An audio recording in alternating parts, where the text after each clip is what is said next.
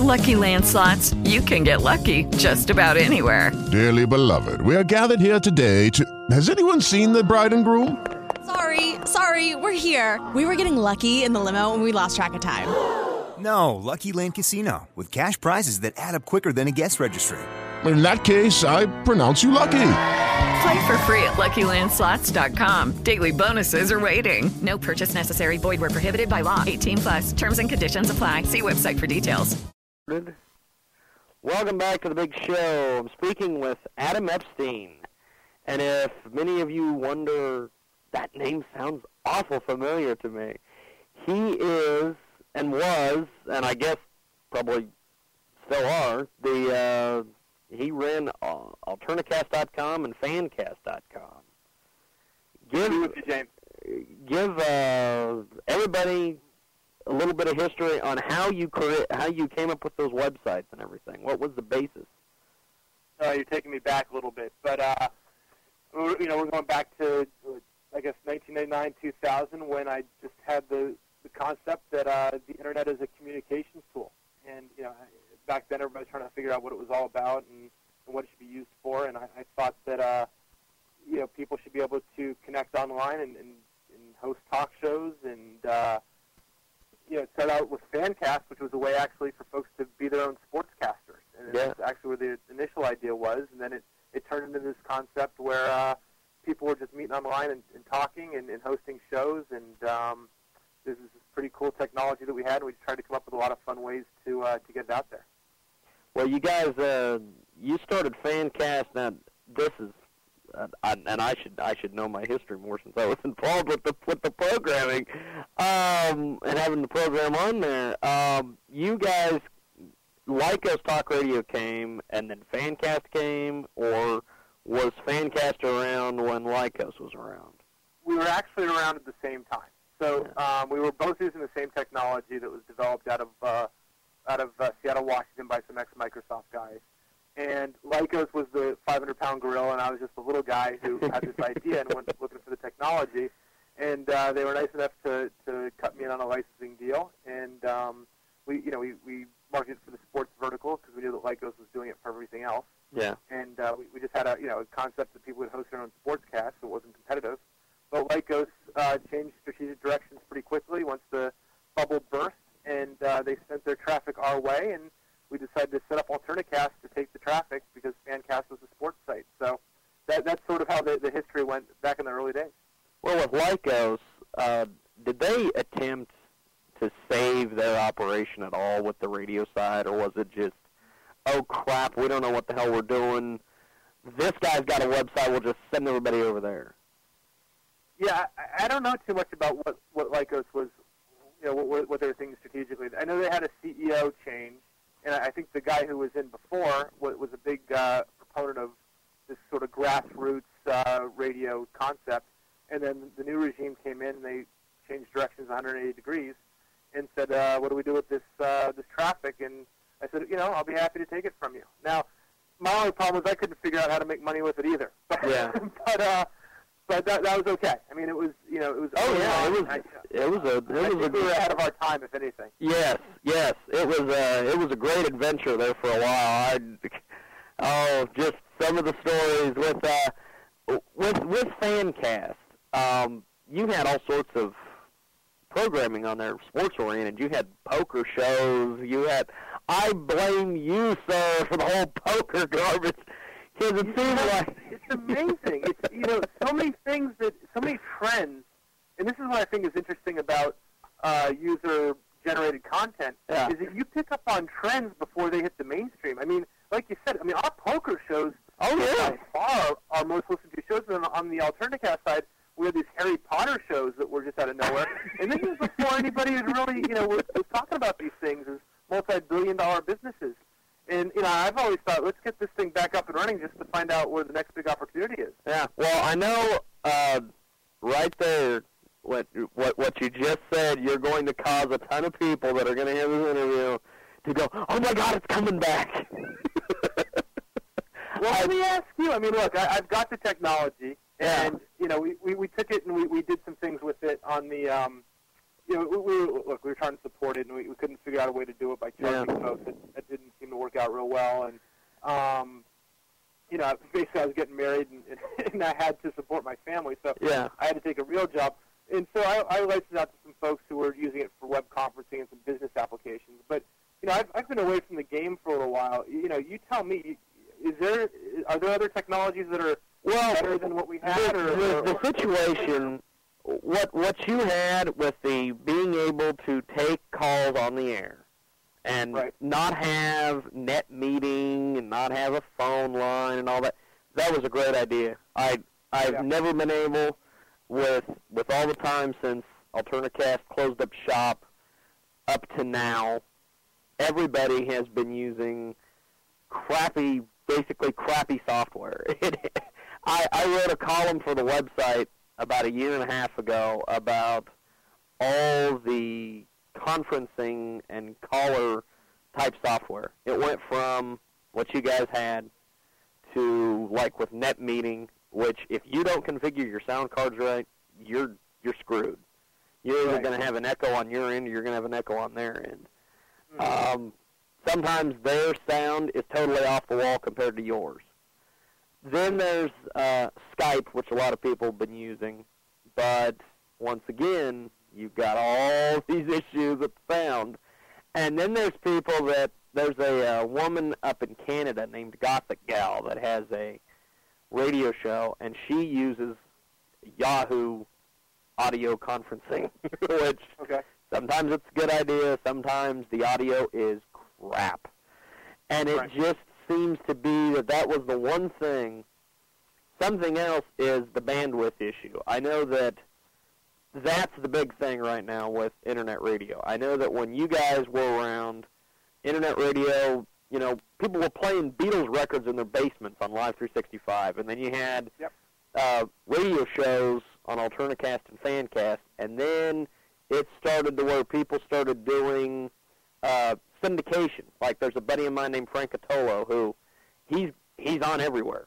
He's on anything that's it's basically like when you look at and this is kind of a strange way to compare, but martial arts tournaments, they just need people to fill their rosters. They just need to fill fight cards.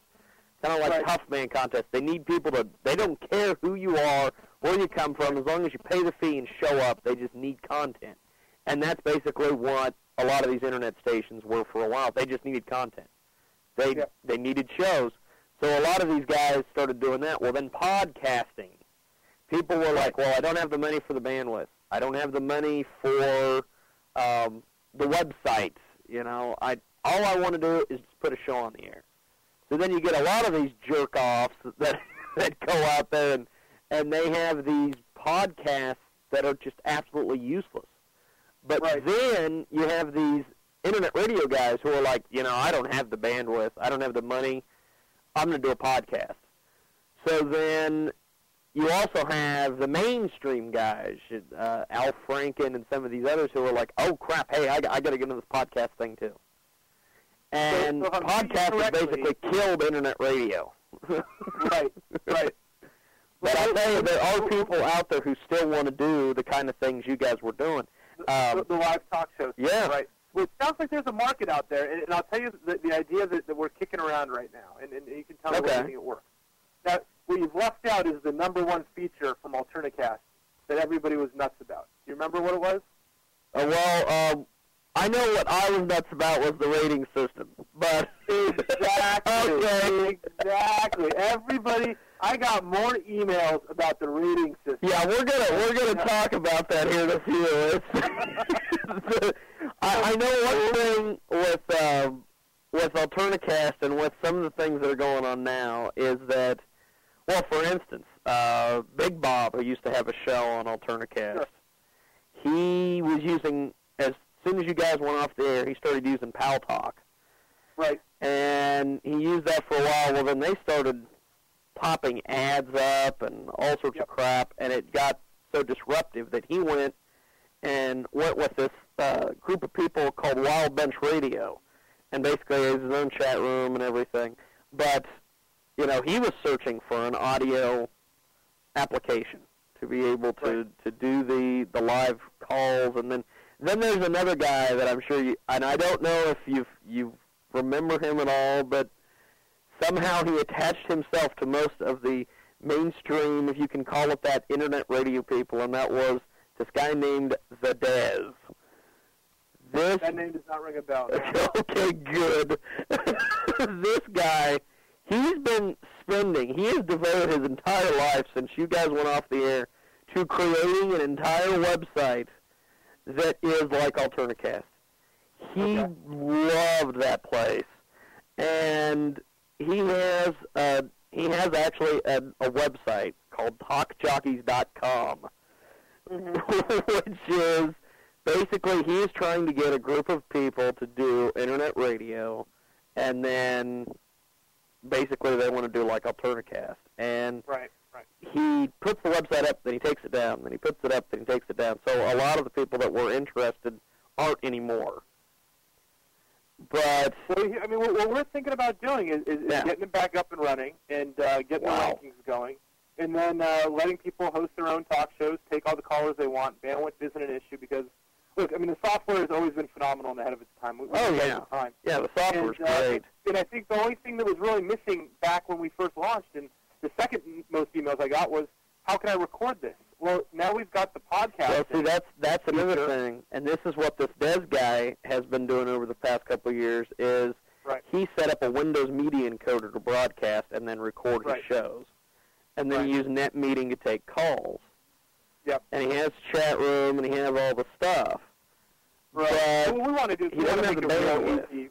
Exactly. We want to make it super user-friendly. You don't have to have 4 different applications going, you know. The one thing about the software is just so easy to use. You have a headset, and everything else takes care of itself. So if I can roll this thing out where it has podcasting integrated in a way that's very easy to use, that's always been the key to, I think, any kind of Internet software. It's got to be easy to use. And then, you know, we'll get the thing up and running, and, you know, hopefully in the next couple of months. That is cool. That is way cool. Getting back to, we were mentioning some of the different talk jockeys that were on there. I used to just make fun of that term, and I don't know why. But I used to just hammer that term. But you look at guys like Big Bob. You know, he has been very angry. I guess he was doing some like major anniversary show the week you guys disappeared. Oh, you're kidding me. And he has been angry ever since. And he wanted me to relay. He had 2 questions. One was, what was the real reason that Alternicast closed, which I'm assuming was probably the funds. Mm-hmm. And then, it absolutely was. And did it have to? Did it have to? Yeah. The answer to both questions is it did. And you know, look, nobody was more upset about it having to shut down than I was. And it really just came down to, it was extremely expensive at the time to run Alternicast. And it, you know, when the money runs out, the money runs out, and you know, you gotta shut off. We gotta shut off. Yeah. So the funny thing, again, about being ahead of your time, you know, we've been costing out what it takes to get this thing back up and running. It costs 1/10 the price for servers and bandwidth and all the back-end hardware than it did when I had it launched 3 or 4 years ago. Yeah, bandwidth for one thing is real cheap right now. Bandwidth, depending on where you get it from. Servers are so much less expensive, and I mean, it was really the hardware that was killing me, because it does take a fair amount of hardware on the back end to run all that stuff. It's you know, it's a pretty decent amount of the software is pretty impressive, and then, you know, at the time it took some pretty heavy duty servers to run the whole thing. But now those servers, you know, because server technology improved, they get, you know, twice as fast as half the price. It is much less expensive to run this thing. So it's peanuts compared to bowling balls. Well, another question that he had was, he had heard that Loud Eye had bought Wonder Horse, and did that have to do with another reason why Alternicast shut down? No, I think, and I don't want to, you know, I don't know much about Wonder Horse or Loud Eye at this point, but my sense was that was more of a press release acquisition, if you know what I mean. So okay. everybody bow out gracefully. I don't think that anybody ever had any intention of getting that software going again. And if who even know if Loud Eye has it, and if they do, they've certainly not done anything with it. So, I think it's one of those press release acquisitions that you saw happen there. Well, another, I know, we're the only people who've ever used this software. Yeah. Well, there was a rumor running around there for a while that Tommy Dog and a couple people were trying to buy Alternicast from you. Was that real, or was that just some BS that got circulated? I've had a couple people email me from time to time. What does it take to get going? And I've emailed back. I've been very straight up. I said, look, let me just tell you what the hardware costs are, or let me just tell you what you need to do to run the thing. Yeah. And if you can handle that, then we can talk about the software deal. But as soon as people heard what the hardware costs were, they never even went back. Yeah. There haven't been any serious discussion. Yeah, they find out what it really took to run the place, and then they're like, maybe not.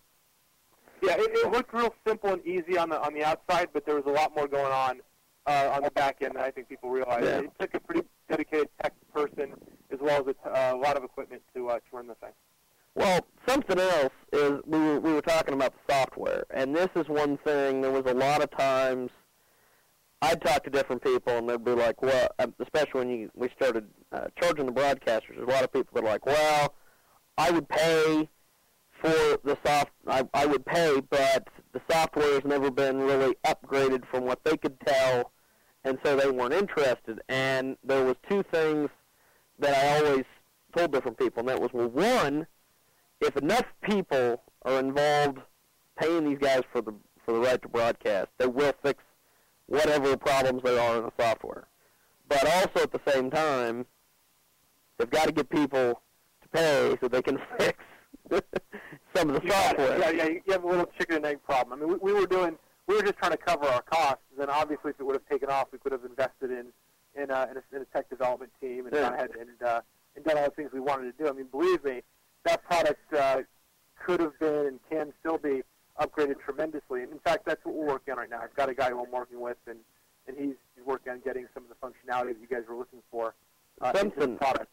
Something else with the we've been mentioning the money situation with it and the advertising. Yeah. Will you, if it comes back, will you do much like Live 365, and also why at the time did you decide not to do like Live 365, where they just stick ads in at random? The software wasn't really built for that. There just was no sort of easy way to do that, and that would have. Also, the market for audio ads was pretty light at that point. I met a lot with Live 365, and in fact, I know these guys real well, and I'd been out there to meet with them, and we'd had some discussions at some different points about them taking over the service, and that I sort of wish that could have gotten done, but it didn't. Yeah. So they would have been a natural partner for us. Having said that, the new revenue model is yet to be worked out, and obviously we're going to need to stay afloat and make the thing pay for itself. But the different ways we're thinking of is a little bit of a smaller fee to broadcast than what we had before. I think we were charging too much. Or if people don't want to pay anything, and maybe you can give me some feedback on this, is doing the adware stuff, because that does cover the cost. Yeah. So some sort of combination model where you can either take adware and get it for free, or at a much reduced rate, or pay some small sum a month and then adware free. Well, see, one thing with that, and me and Catolo and Big Bob have discussed this on a couple of occasions relating to the old Fancast, Alternicast days with the equipment and with everything.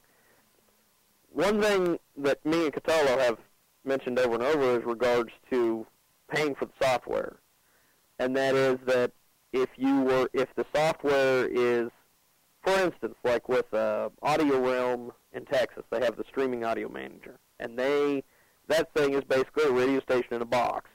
And there's a lot of people that pay for it, and they make upgrades every once in a while for free.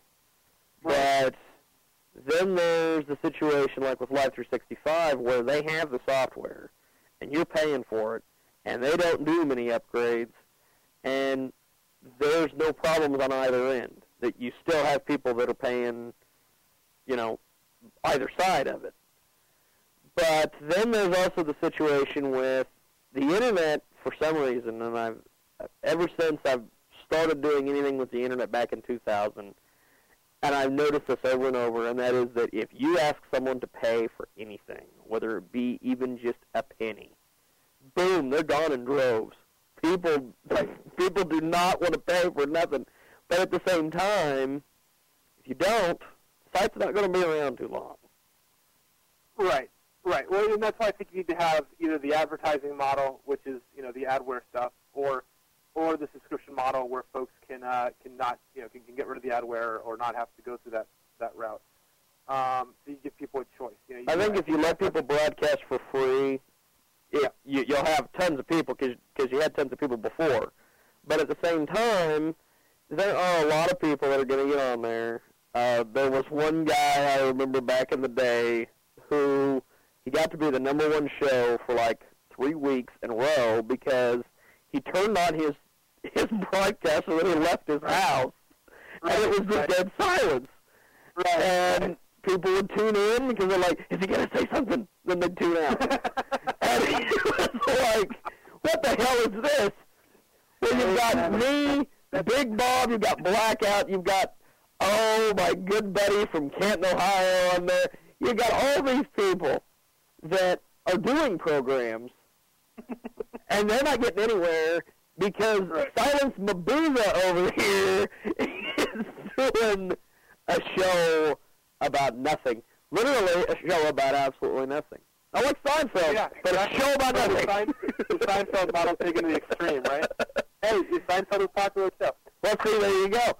And, you have the morons, but then you have the situation there towards the end of Alternicast where you had the only people that were tuning into the shows were the other broadcasters.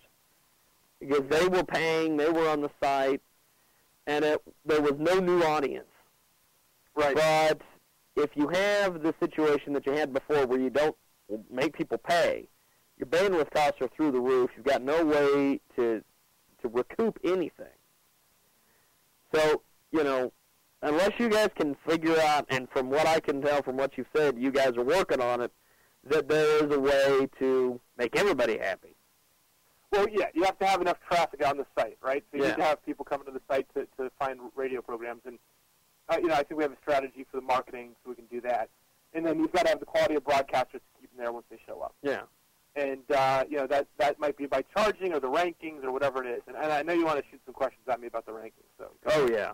Yeah, but I want to get into the situation with the rankings, of course. But what do you think of the future of alternative broadcasting, since we brought up podcasting and everything? I know there's a lot of people that are like, well, satellite radio and mainstream radio, internet radio has always been regulated, at least in my opinion. I've looked at it as like the new CB radio. Because there's a lot of trolls on there that they just get on there and they want to be, these big radio stars, but they have no plans of ever doing anything to be radio stars. Or you have guys who couldn't make it on mainstream radio, and I will hold up my hand to say that I actually, made I wouldn't say a career, but, actually got some training. And I will have to say one thing, now that I've got you on the phone. I want to wholeheartedly thank you for Alternicast, because without Alternicast, I'd still probably be some little twit guy doing a radio show. And with being able to do the shows on there and being able to book guests and be able to do the different things, I managed to be able to have a long, successful radio thing going on the internet, and I've managed to get listed on bodybuilding.com with some of my interviews, and I'm syndicated, and I've got all the things. So I want to wholeheartedly say thank you for Alternicast. But I want to thank you, and I think your question starts to answer itself, because I think the future is guys like you. I mean, look, you're going to have... Oh, Jesus, we're all in trouble then. Right. You're going to have... Jesus Christ on a stick, we're all in trouble. But go ahead. You're going to have a lot of people out there who are going to give it a shot. Yeah. You're going to have a lot of people out there who are going to, try different things, successfully or unsuccessfully. And then you have people who are taking it seriously. And, the beauty of it is that anybody can give it a shot. And that's also the biggest weakness, is because you get a lot of crap out there. And I think that's why having rankings is important, and showing people who the people, who the good, the cream rises to the top. And then those guys can make a career out of themselves. I mean, look, like you said, for a lot of young guys, a lot of guys who had dreams of being broadcasters showed up on Fancast and Alternacast and gave it a shot.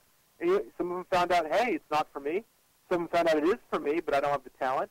And some of them go in a different direction and maybe get, maybe do something a little different with it. And then guys like you who had the talent, had the stick-to-itness. Well, I don't know what I would say that I would do as talent, but go ahead first. Well, and you did. You absolutely have talent. You listen to you, and you can tell that you're natural for radio. Oh no. That's the wrong way. I didn't say if I looked at you. There you go. In relation to the future of alternative broadcasting, it's something me and Catolo have talked about on a few occasions, and that is, it used to be audio, like with Alternacast. It was audio. You got Live 365. Everything's audio. Now, it's video. YouTube. You look at, any of these other places. It's short little videos, or it's alternative, like internet television. Right. Like, for instance, the wrestling company, TNA Wrestling, they have a weekly video show on their website. Which is great, and there's definitely a place for that in the world. And television's always, or video is going to be compelling on some level for some folks. But if you look at podcasting and you look at the fact that there are people on the go who want to listen to new and interesting content. Yeah. What we give them the opportunity to do, what we will give them the opportunity to do in the near future, is to host a talk show. I mean, talk is a very compelling format. People like to hear the discussion of ideas with other people, and you put on the internet where there's people from all over the world talking about different things. Oh, and, it gets pretty interesting pretty quickly, and you don't necessarily need to be sitting in front of your computer to listen to it now, because you can have your 4 or 5 broadcasters show up, do a show together, put it on a podcast. We'll just help you distribute it, and then you're being listened to as people are going on their jogs or in the car, wherever it is. There's traditional places where radio are. So I think this opens up a huge listening market for us, and I think it's a perfect complement for our technology. And that's the one thing that I've noticed with several shows. There used to be a website I was affiliated with, and I noticed that every website I'm affiliated with, they all go out of business. But the thing is, you look at this one website called AMfm247.com. They had it was a music site. You could download unsigned band music and listen to music, and they had radio shows and all that. Well, Catolo was on there for the longest time, and he had a show every Thursday night at like 8 Eastern, and he had a chat room, and he had all the stuff. Well, then he had the replays, and he posted the shows on his website in MP3. Well, now with the podcasting, every night's Thursday night.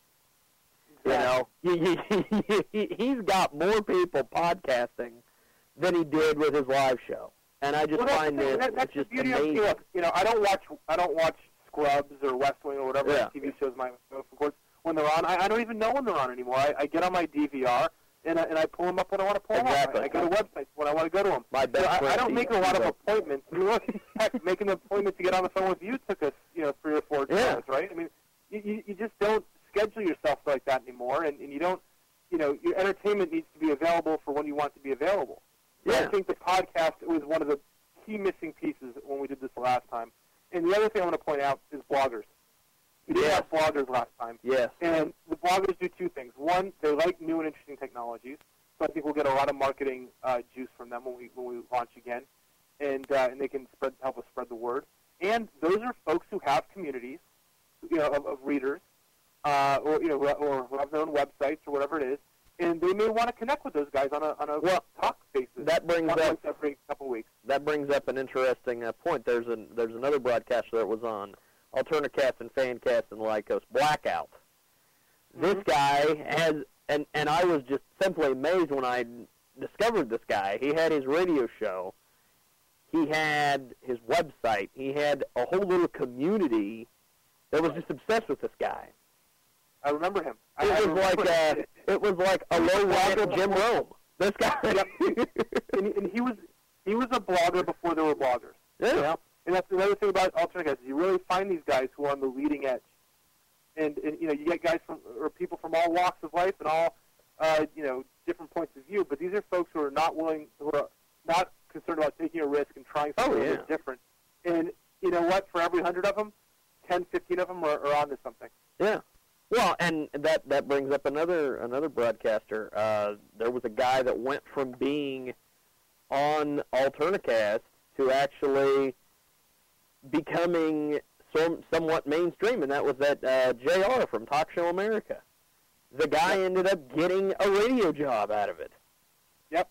And I've gotten a few emails like that of, hey, Adam, I just want to let you know I ended up here, and thanks. And it's an amazing thing. You look at these guys where, they showed up at Alternicast, they're like, oh, well, this is kind of cool. I'm going to see what I can do. They start doing a show. They start liking it. Then people start hearing them. I know one thing that, and still to this day, I wish I would have captured the damn audio. And this brings up the point that we were talking about earlier. I was doing my show one night. I don't know what the hell I was doing. Who knows what the hell we were talking about? I'm sure what we were talking about was my buddy, but we were doing all sorts of things. I get an email a couple days later from Alan Colmes of Fox News. It was like, hey, I went to this website called Alternicast, heard your show, blah, blah, blah. We started corresponding back and forth. And I'm like thinking, what the hell, Bobby? I've got all these, you just never know. And this is what I always tell these unsigned bands that put stuff on the internet. They're like, well, I didn't get signed, or I've had my music up on, MySpace or whatever. Well, that's another thing I want to get into with you. And you look at some of these things, and I'm like, you never know who's listening. You just never know. Right. I go to parties or meet people out or whatever, and I'm running this little website called Alternicast, and people say, oh, yeah, I've heard of that. Or, I've listened to a show. Yeah. And you're like, really? It's an amazing, amazing little thing. To bring up MySpace, what do you think of that?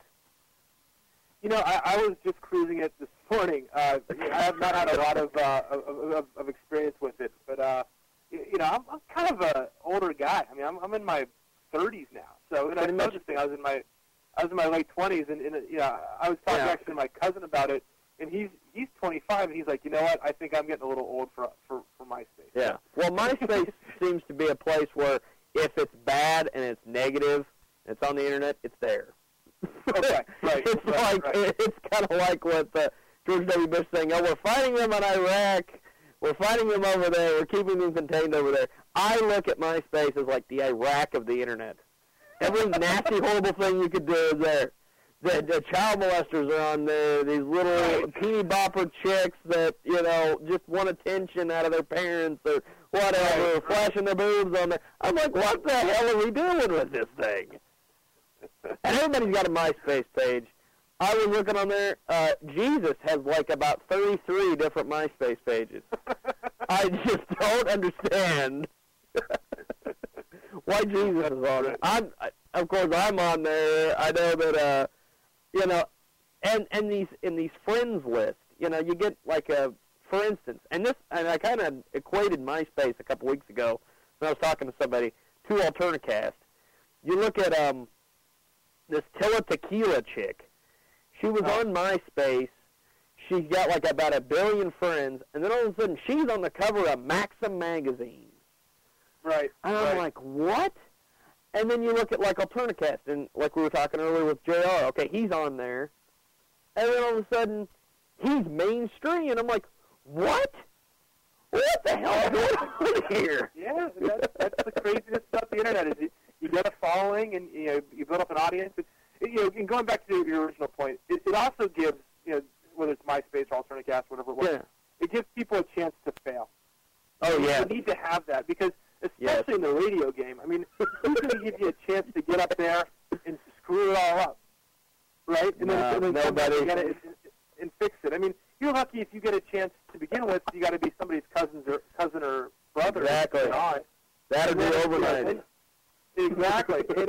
And what you need in any kind of business or any kind of trade is you need a chance to screw it up a couple times. Yeah. You need a chance to go on and fall flat on your face and fail. And once you have a chance to do that, you learn and you fix it and you make it better the next time.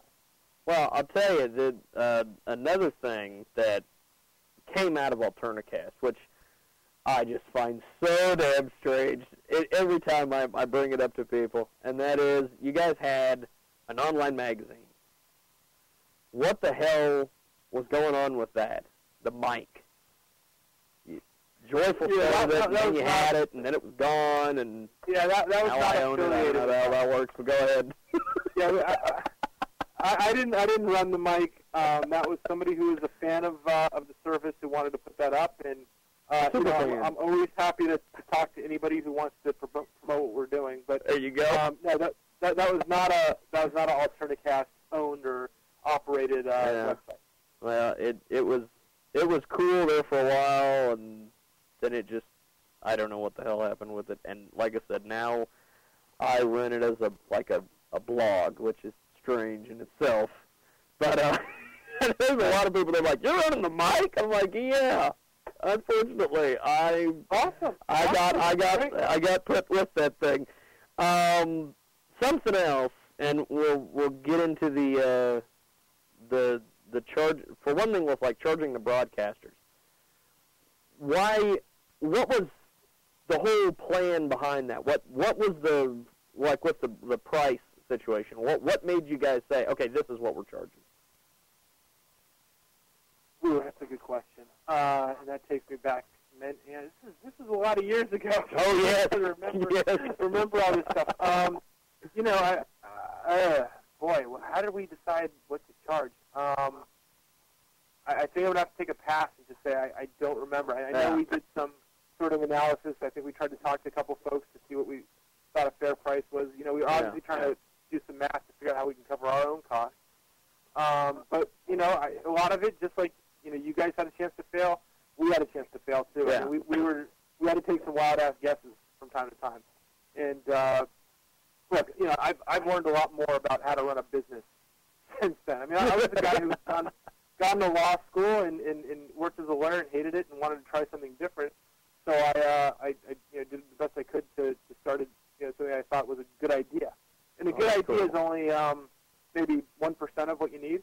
Yeah. The other 99% is a little bit of experience and guidance and knowledge and hard work. And I put in a lot of hard work on it, but I didn't always know quite what I was doing. And I've stayed in the internet space since that experience and learned how to be a part of the successful internet business.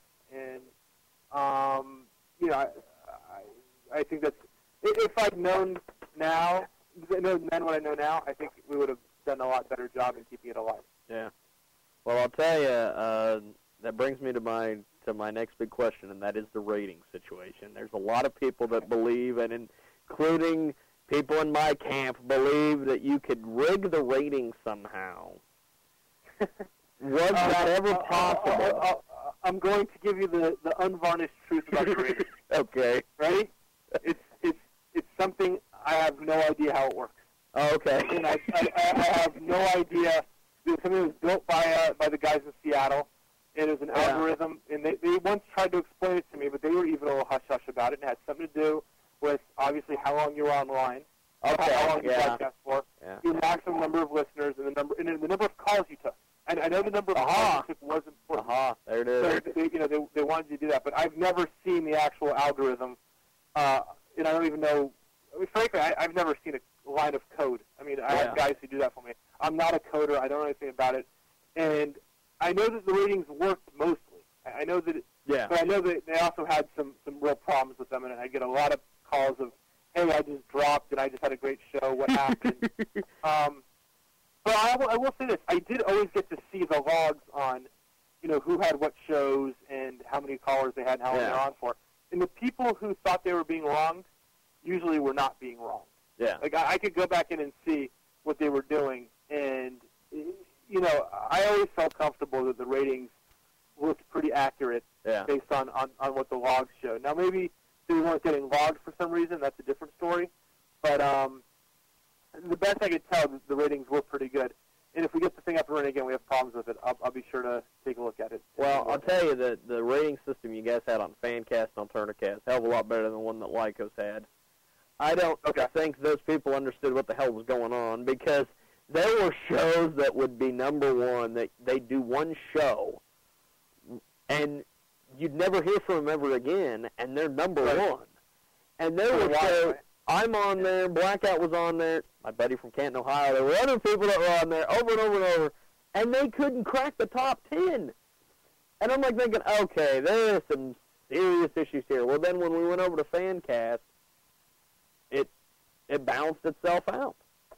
Okay. And then when we got to Alternicast, there were different people that, and I'll just, I just find it so strange. They were obsessed with the number one rating, and they would rig things. And I was talking to different people that were involved with the lovely Fallout shelter, and they would, years later, and they were telling me, you know how he did that? And I said, no, how the hell did he do that? And they said, well, it's dependent on, like you were saying earlier, how many calls you take, how many listeners you've got. And he said what they would do is there was, I guess, 3 lines or whatever, and he'd have he'd have one guy call in and he'd talk to him, but he'd have 2 other people call in and they just sat on hold. Right. And they'd go to bed. Right. And then he'd be done with his show and it would just automatically click it off. There was a lot of times where they said, you know what really screwed both you and him over a lot of times was the fact that he'd talk smack on you, you'd talk smack on him. People would go back and forth between the shows. Well, every single time they do that, it would register another listener. Well, they said the first time that I managed to beat him in the ratings, it was because he had a whole bunch of listeners, and he'd made some nasty comment about me, so they all went in droves at once and came over to my show. Well, then, because of that, it registered that I took all his audience. And they only stayed for like 5 seconds, and they went back. But it still registered I had all those listeners. And it was just funny. It's like we even found, you guys discovered the best way to increase your ratings is to have a fight. Oh yeah. I wrote a series of columns later on, years after Alternicast, that said that the DJ battle is the ultimate game in radio. It really is. You look at these guys. Got arrested. You guys just got arrested. Oh yeah. Yes. I mean, the hip hop DJs who took gangster rap way too seriously. Well, Opie and Anthony and Howard Stern's another good example. Now, granted, they both hate each other like poison, but at the same time, it's good for business. Oh, so, they both hate each other all the way to the bank is what's going on there. Yeah. But I'll tell you what, I actually got to get going here. Okay, I called about 45 minutes, but I'm happy to do this again sometime. Oh, yeah, definitely. I want to let you know and your listeners know that if they want to get in touch with me, the best way to do that via email is adamjep@yahoo.com. Okay. And they can send along any questions they have about the service or their thoughts on how it should be when and if we relaunch it. And we'll definitely take all that feedback into account. Oh, yeah. Well, keep me updated. Okay. I'm real interested on this. This is been a good talk. But, I'll get you an email this evening, and we'll have to have you back on again sometime this spring, or not spring, summer, and maybe the fall.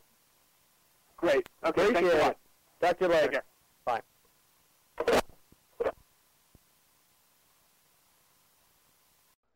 We're back here on the Jiggy Jaguar show. We're speaking with Bill from the website cyberpump.com. For people who aren't up on the latest, weightlifting, bodybuilding, sports websites, what is cyberpump.com? Well, Cyberpump really covers all different aspects associated with strength training, bodybuilding, powerlifting, strongman, lifting related to sports, grip strength, pretty much the whole bag of tricks with respect to developing the body. Yeah. You've got a lot of interesting stuff on there. How do you guys assemble the material for the website? Well, currently there's quite a few people that contribute on a regular basis. And actually the website's over 10 years old. And wow. So just by definition, when you update almost on a daily basis, you get to acquire quite a bit of information in one place. Yeah. And then what we've also done is expanded into several .coms, so it's really a network now. Wow. It's not just a single website. How did cyberpump.com come to exist? You mentioned it's been around for 10 years. How did you... Well, it actually, start the there website? used to be, when the Internet was just getting started, one of the first places to get a free homepage was called GeoPages. Oh. And it was actually run out of a bank, believe it or not, funded from a bank. From a bank, and what happened after that, it went to GeoPages. It was just run by a handful of people. They probably are millionaires by now, by the way. And I thought it'd be cool just to, put an image out on the web, because the web in the early 90s was fairly new. Yeah. And GeoPages then went to GeoCities. Okay. Oh, yeah. And then GeoCities was bought by Yahoo, I believe. And then just prior to that, the site got too big, and it had to get my own .com, and so that's when it actually became, instead of just having, GeoCities as part of the name, it actually became a .com.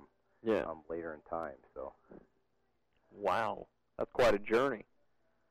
Yeah, it's probably one of the oldest strength training websites currently on the web right now. So. Man, well, you mentioned when you go to cyberpump.com, it pops up. It's the home of high intensity training. Yeah, that's basically its roots, and it's always been that way.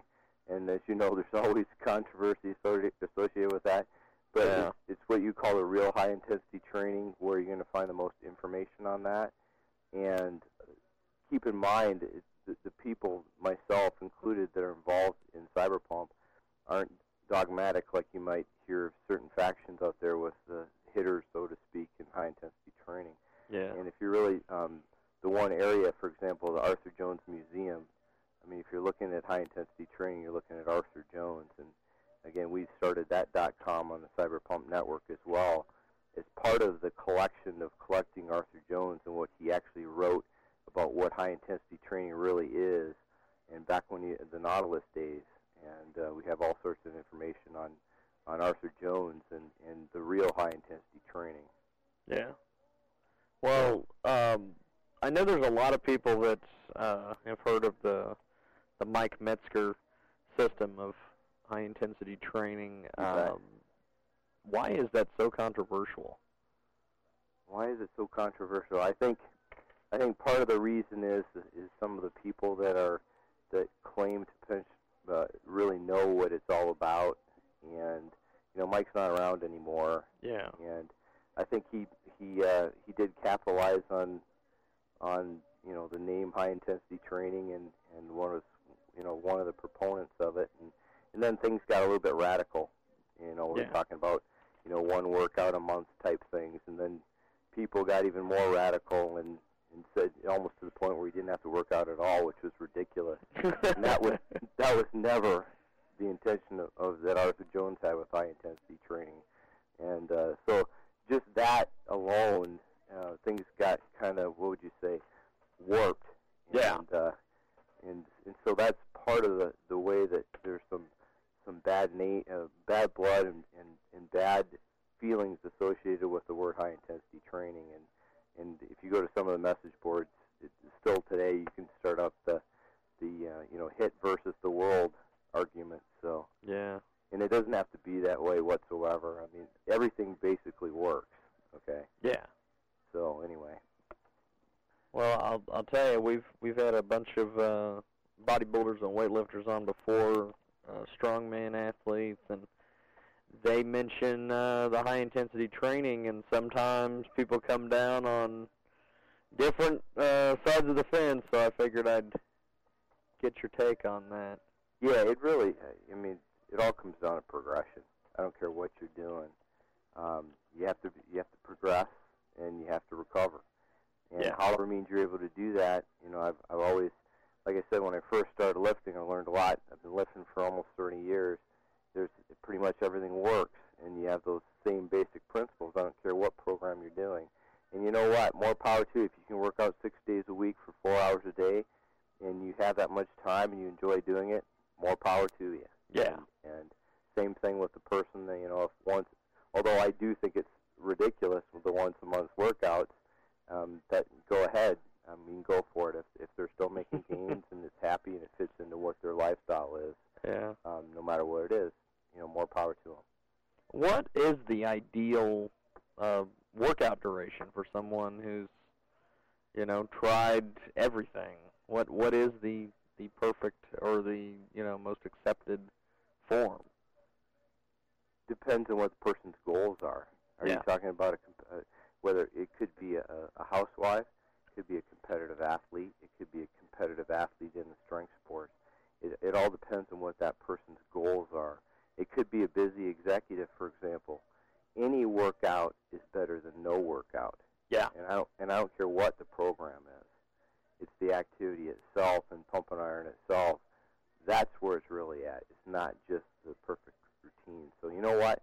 My take is if someone, as long as they're doing it, that's better than not doing it.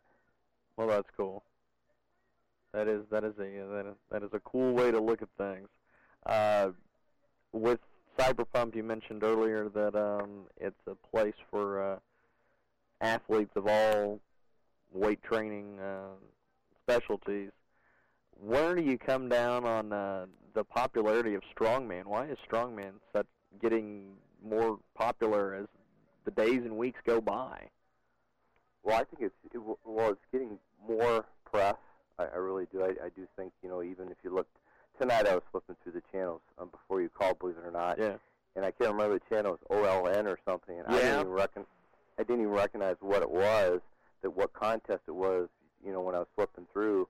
I didn't sit and watch it long enough. I told my son, I said, look at this, the strongman on again. And I think it's getting more exposure. So anything related to that as well, people are starting to relate. And they're starting to get more unique in some of the feats associated with what they're doing in the strongman contest. Yeah. And there's more people getting involved. And I think you have more young people getting involved in strongman. It's starting to get out into the colleges and universities, even on football squads. Where the Division One, all Division football players are starting to do some form of strongman. So I think that's really the grassroots of it is popularity is increasing on all the different levels. So more people are doing it. Well, I know that you like you said earlier, the OLN show, that's the IFSA Strongman, which seems I've seen it a few times, and it seems to me that it's the guys that used to be in the World's Strongest Man. Yep, I think it was. They're now in the IFSA Strongest Man. And it's very interesting that there's two strongman organizations. Well, that doesn't surprise me. Yeah. Wherever there's money, a lot of times too, that's what's going to happen.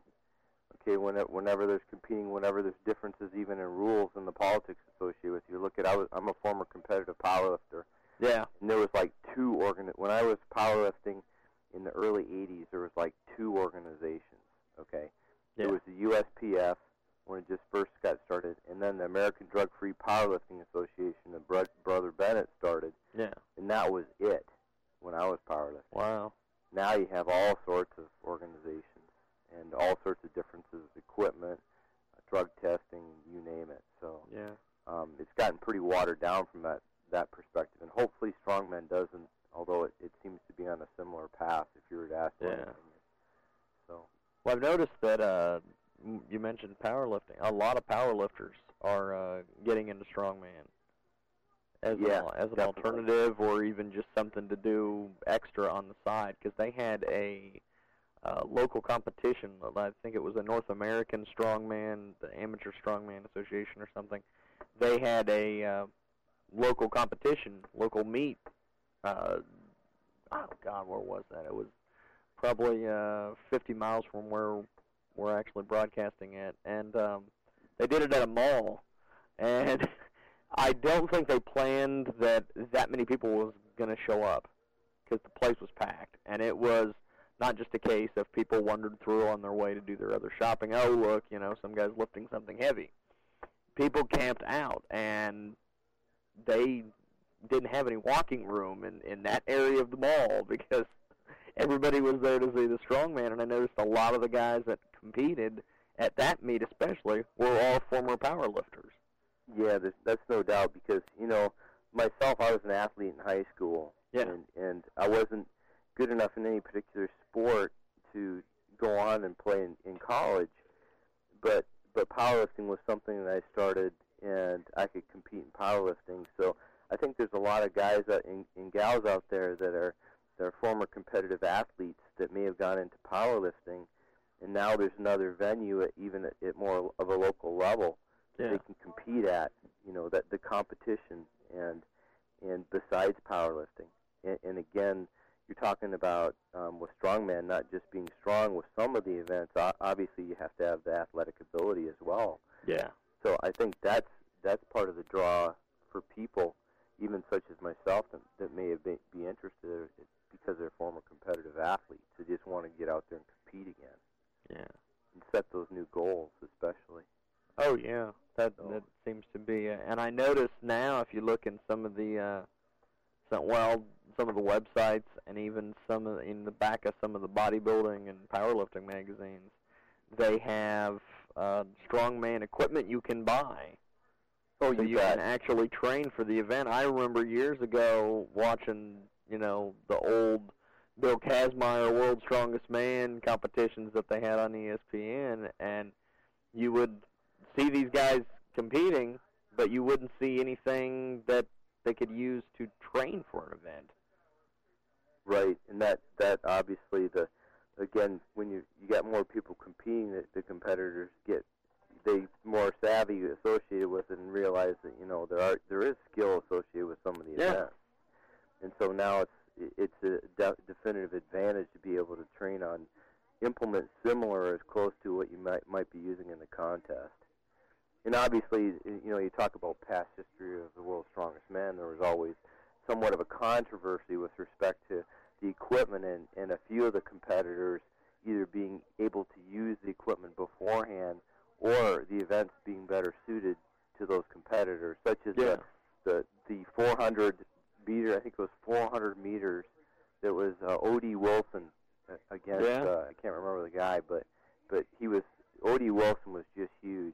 He was obviously the strongest guy in that contest.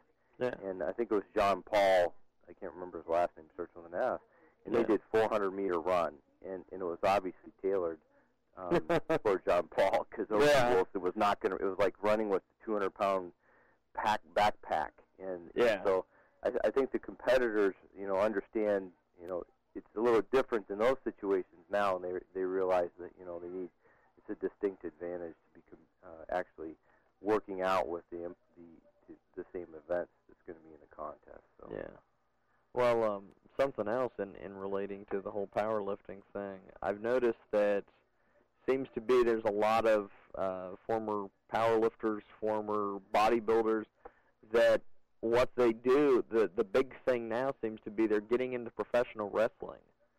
I just think that is the oddest thing. I know that Mark Henry, former Olympic level powerlifter, is big time in WWE, and he's gotten a lot of a bad reputation over the last couple of years because he seems to injure a lot of people. And I don't know if it's a case of he's a former powerlifter, so he really doesn't know how strong he is, or if it's that he's uncoordinated, or what it is. But he is definitely, I don't know if you know, Mark Henry is one of the first guys to actually clean the inch dumbbell, and I don't know if you know the inch dumbbell, 172 pounds, and it's basically over a 2-inch thick handle on it, and it's a globe.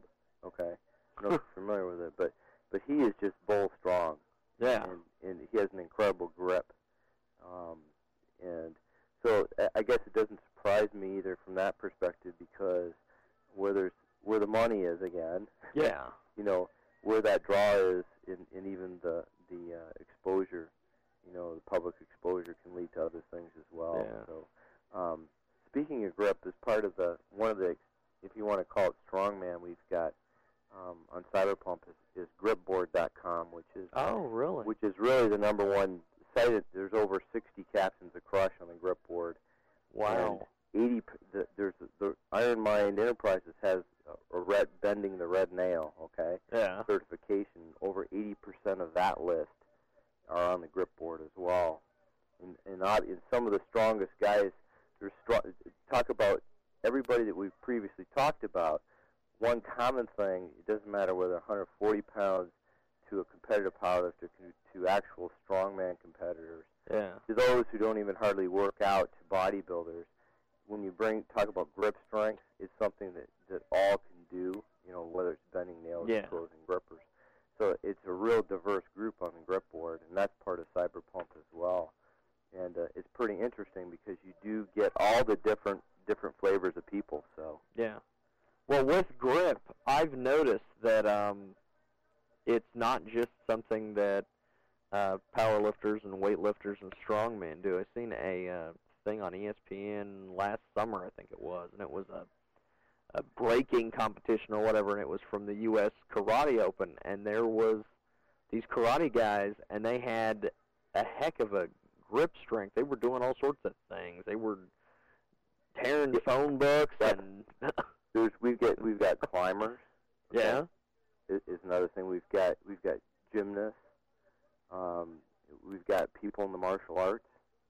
So that's why it's kind of interesting when when the grip board was first started. It's grown to be a really large community, and I've seen. And the one neat thing about it, and this is what I think is the really neatest thing. If you've been to some of the message boards, is there never is any of the arguments about what's the best routine. That's nice. Yeah, it's incredible because that's incredibly. Yeah, it really is. I've never seen it anywhere else, and I'm not sure whether it's just because no one knows exactly what really does work, because when it's very obvious that everything works in some fashion. Yeah. But you never get the arguments that one routine is better than some other person's routine. So wow. I've never nice. seen it anywhere else. It continues to baffle me today, for the last probably 5 years now as to why that is. But I obviously moderate it, and I've never had to ban anyone or step into any training argument. So pretty refreshing if you go out there on the internet. Yeah, because I know that is one thing that is very prevalent with the mixed martial arts community.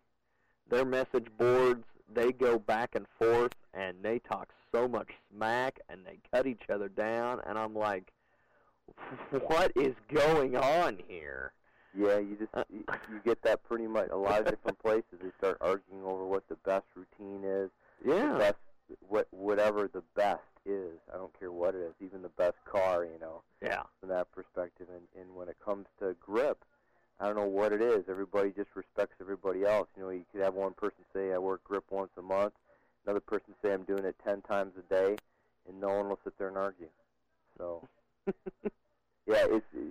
As you know, you're laughing because you know with the cases out there on the internet, you could probably go any one day and see an argument break out about what's the best routine and what's the correct method for training. Yeah, so. it's insane. It just really is. You've got a section on bodybuilding.com with a bunch of training articles, and I was looking at your one of your articles on there about add 1 pound a week for continuous gains. Yep. Give us a little scoop on that. Well, actually, it came down to there's a company that I actually was Stuart McRobert and Hard Gainer fame that first talked about using small plates, and I actually did an experiment for myself, and your body really can't tell that small of an increment. And when I started looking at the numbers, this is later on, if you start looking at the numbers, for example, in a squat. And you say, okay, I'm going to add 5 pounds of workout, for every week for 52 weeks. Yeah. And I start at 200. Well, you can start doing the math, okay? Oh, yeah. That becomes ridiculous, okay? So you got to find a way to trick your body into, again, progression, all right? Yeah. So you can trick your body by putting on what can be an imperceptible weight to your nervous system. And it really does work. The thing about it, it won't work if you don't have the patience. See, what most people do when they add that 5 pounds of workout, they either start using bad form, and eventually they may switch exercises, and then it sort of looks like they're getting stronger. but they're not just because they switched exercises. That's why they seem to be, increasing the weight in that exercise again, but it's a different exercise. So what happens is people get injured, okay? Yeah. That's the normal thing that happens, right? And then they start all over again. And one way to hopefully stay closer to your maximum is to just tweak the gains. And, again, you don't always have to do it. Yeah. Cycle, for example. Oh, yeah. So it's just another method of progression again, another idea, just like bands and chains, for example. Those are other ideas, again, for variations in your training. Yeah. And, again, the bottom line is progression. So. Well, it's a real good training technique because, like you were saying, there's a lot of guys that get in there and they add weight wrong or they go up too fast or. Yeah, and what happens, like I said, if you look at the numbers don't lie when you say, okay, I'm going to, all of a sudden, I'm doing 200 for 10. Yeah. I had 5 pounds a week. It's over 250 pounds. I'm going to be 450 for 10 in a year. Maybe. Majority of us out there, no way. Yeah. Okay, even if you put on 2 years, if you say, okay, you put on the next year, then I'm going to be up over, 700 for 10. Yeah. So you got to do something when you start, getting stagnant from the standpoint of some of your max weights, and that again, using small plates and plate mates and PDAs, fractional plates, are just a method to do that. Yeah. Well, another article you've got on there is, and I was reading this earlier. It's the newest one, the Mash Monster. Oh yeah, series with Gregory Allen. Yeah, the Mash Monster. Mash Monster is the certification for grip strength that was started by the members of the grip board. Yeah.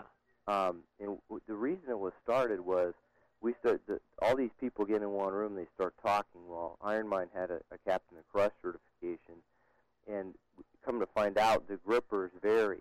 Okay. Yeah. They just have to. They're $20, $25 grippers. Okay, with springs. Yeah. And we got to talking, and because of the manufacturing variability, when one guy would say, "Hey, I'm a Captain of Crush," and they'd exchange grippers, one guy's gripper was a heck of a lot easier, and he's still certified. Yeah. So what we decided was we'd have the original guy that actually did the first Captain's Crush grippers warranted. We had him make special grippers at different levels, and those grippers actually travel around. So there's no guesswork, okay? When you compare one person to the next, okay? Yeah. When they close the Mash Monster 1 gripper, it's the same gripper, okay?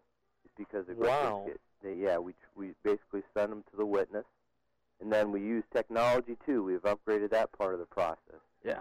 It's not eyeballs. We actually use video. So we actually do use video, and we can actually see how far the person set it in their hand and make sure that it's also closed as well. And so it has to be videotaped. Yeah. And the videotape is reviewed by judges just like powerlifting. So, and there's actually right now, the King of the Mountain is actually Dave Morton. Yeah. And he's closed, I believe, a Mash Monster. I think we're up to level 7 now. Wow. And that thing is Dave Morton and the guys up at the top, if you look in the mashmonster.com page, are just beasts. On bodybuilding.com, that's the first level, okay, which is pretty darn good, okay. I mean, you have to have a heck of a crush grip in order to be able to certify. But there's actually guys that have started, and we call it the Mash Monster ladder, and they've actually had to go up that ladder, again, closing the grippers as they go up.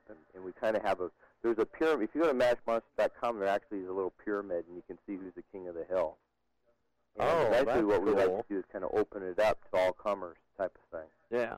And say, okay, Mash Monster, this is the king of the hill. Is there anyone out there that we'll give you a shot? And we thought about doing that. And majority, obviously, it's all done through the grip board. So, yeah. So anyway, that's kind of the story on the Mash Monster. It's kind of a gripper certification by the people for the people type of thing. That's cool. Yeah. Another sport that I thought of earlier that utilizes grip that is starting to be a big deal. It's not as big as strongman is getting, but that's arm wrestling. Oh, yeah, actually, we have now a subsection on the grip board. I'll tell you, I watched my TiVo actually taped that for me one time, and I thought, arm wrestling, what? So I was watching this, and that is actually some pretty exciting stuff. You bet. We've got quite... and they've got some personalities in there. There's got this guy, Ron Bath. He looks like a psycho when he gets up there, and he just beats people. Yeah, there's some really intense guys. In fact, I forgot about that. We have a subforum on the grip board that's dedicated to the arm wrestlers and arm wrestling in general, because that's another direct application of guys. We have guys that are competing, a couple guys, and we have one woman. I think she did really well. That's competing internationally that are on the grip board as well. So it's definitely another sport that's out there that's growing in popularity. Of course, poker was too. Like poker probably is getting more coverage than bodybuilding on ESPN. I'll tell you, bodybuilding used to be. ESPN used to televise. They had American Muscle magazine. Oh, I used to love watching that. Yeah, I used to love watching that show. I used to tape that, and then there was a show with Sean Ray. Yeah. I think it was Flex Magazine Workout. Flex Magazine Workout. Yeah. Kevin Lavroni, when he was on there, I used to love it. I had that on tape, and I watched that over and over again. Sean Ray and Boyer Coe and some of that. It was great. That was a great. I just used to love watching that show, and I had that on so many VHS tapes, watching it over and over again. And of course, I was catching the Junior Nationals. Yeah. When Kevin won the Junior Nationals, I had that on tape. I still have it somewhere down in my basement. And man, he came out of nowhere. Yeah. And, they had some good stuff on there. And now I hear he's making movies. Yeah, trying to break into the movie business. Rapper too, wasn't he? Yeah, something like that. Yeah, I heard he was making movies, kind of an action like kind of like Arnold. So yeah, well, power to him. They had a picture of him in Flex magazine 2 months ago or 3, and he's skinny. He does not look. The only way you could tell it's him is out of the face. Yeah, he's just. He had his shirt off, and it's like, what did you do with Kevin? He's just a little detrained, but man, the guy when he was competing, you have to give him hats off too, about being able to have the self control to let his body, heal up type of thing. It seemed like, and had the self confidence to not worry about getting smaller during that time. So he was one of the smart. I think, in my own opinion, one of the smarter competitors, and for how long he was in the game. So. Even through injuries, too. And the other thing I liked about Kevin, he was bull strong, too. Remember, I was a competitive powerlifter. Oh, yeah. So, I mean, he was very, very strong. That Flex Magazine workout was my favorite one that he was in with Sean Ray, because he was lifting some big-time weights, when he was in there. Oh, he wasn't doing, just a plate on each side or whatever. He's pressing over 300 pounds and for reps, just repping it out. Yeah. So. Well, there's Johnny Jackson right now. He's that's another guy. He's another guy that, again, Ronnie Coleman, right? Yeah, Ronnie's the top of the heap right now, and I've asked a lot of people what they think about Ronnie winning the Olympia this year, and everybody's like, I talked to Flex Wheeler probably about a month ago, and he goes, well, I heard they already sent him the trophy. Yeah, it's probably the case. And then there's lightweight baby. Yeah. There you go. And there's a lot of people that I've talked to that says, well, I've heard Jay Cutler is just in incredible shape, so. Well, that's what happens every year, especially if you go around the internet. That's usually the talk, so should be interesting. You never know. Yeah, should be interesting come September. One last thing I wanted to get your view on, and being a competitive powerlifter and everything. How does someone like a Mariusz Pudzianowski get the look he's got. I was reading somewhere that he does bodybuilding and powerlifting. How do you mix the weight and the reps, and how would that even be possible? Well, you know why it's possible for him? Well, I'm talking about genetics. No, I wasn't talking about that. I was talking about just the genetics. Yeah. And part of it, believe it or not, if you look, I was reading an article by Dave Tate. I don't know if you know Dave. And he was cleaning up his diet. And you know what? I looked at the change in his physique in some of the pictures. It was out on the web, and I'm like, maybe thinking about what your question is it could have a lot to do with forgetting about the genetics part of it, which is maybe, he's got genetics to have lower body fat propensity, to be able to carry low body fat and high muscle mass. But, I think it has to somewhat do with diet. If you're just in strongman, you may not be following as close a diet. Yeah. And some of it, at least part of it, is a nutrition thing. Because, again, I formerly competed in powerlifting, and I was able to lower my body fat down to levels that were lower than when I was in my 20s, by changing my nutrition and what I'm eating. So I really think part of it is he's combining bodybuilding, and he may be doing it more from the nutritional sense than if I was to guess. And then just probably his own genetics to be able to carry that lower body fat. Because he looks like a bodybuilder, but that's competing in strongman. So. Yeah. Well, that would be my take. First time I watched a World's Strongest Man with him in it, he just done like the Atlas Stones or whatever and took off his shirt and did a double bicep pose, and I thought, my God, he looks like a damn bodybuilder. Yeah. But he just like lifted a house a second ago. I'm like, what? He's just so atypical with respect to that. Yeah. But look at Ronnie Coleman. That too. Okay. That's another one. If he's another guy that has massive strength with very low body fat. Yeah. And he was, I went to Olympia back when I was in Atlanta years ago. Yeah. And I met Ronnie Coleman at that time, and I got a picture of him when he, we were shaking hands and everything. Yeah. And even then, he was freaky. Okay. From the standpoint of shoulder width, a very, very small waist. Yeah. And just muscles just popping. Okay. And going back in his history, you'll find out again he was what I would believe an incredible athlete as well. So yeah. So I think that's kind of my take on it as far as the diet, and then just having the genetics engine to back it up. So. Yeah. Well, I'll tell you, it's the world of weightlifting and grip strength and everything is a very, very interesting world. You bet. Yeah. Like I said, the thing about it is grip strength, for example. You talked about World's Strongest Man and how that is becoming more popular. There's also starting to have grip competitions as well. Oh, wow. And so those competitions are starting to offshoot from strongman. Yeah. And you'll start to see Global Grip Challenge is going to be this year. The guys that are known as the Diesel Crew are putting it on, and they did it last year. And pretty soon there's also European Championships as well with respect to grip strength. So you're going to start to see different avenues of, I think, offshoots of even strongman, and one of the areas to start with even is grip strength. So.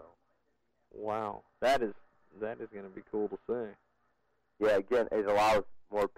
The good thing about it again is it allows more people to get involved. Oh yeah, yeah, most definitely. So more people get involved. My take is more people get into exercise. And, of course, not hurting themselves.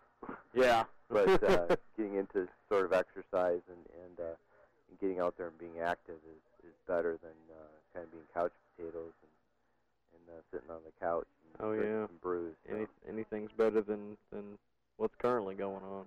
You bet. Well, Bill, I've appreciated the interview. Hey, it's been fun talking to you. Oh, yeah, we'll definitely have to have you back on. This has been an interesting conversation. Yeah, I've really enjoyed it as well, and it was good talking to you. The website is cyberpump.com.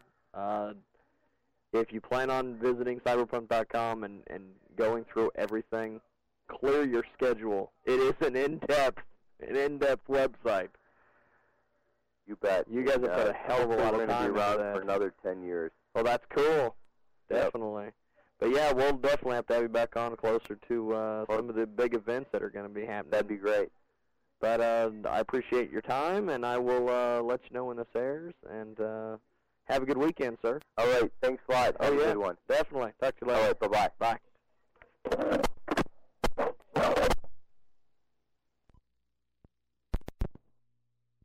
Hello, it is Ryan, and I was on a flight the other day playing one of my favorite social spin slot games on ChumbaCasino.com. I looked over at the person sitting next to me, and you know what they were doing? They were also playing Chumba Casino. Coincidence? I think not. Everybody's loving having fun with it. Chumba Casino is home to hundreds of casino-style games that you can play for free anytime, anywhere, even at 30,000 feet. So sign up now at ChumbaCasino.com to claim your free welcome bonus. That's ChumbaCasino.com and live the Chumba life. No purchase necessary. VGW. Void where prohibited by law. See terms and conditions. 18+.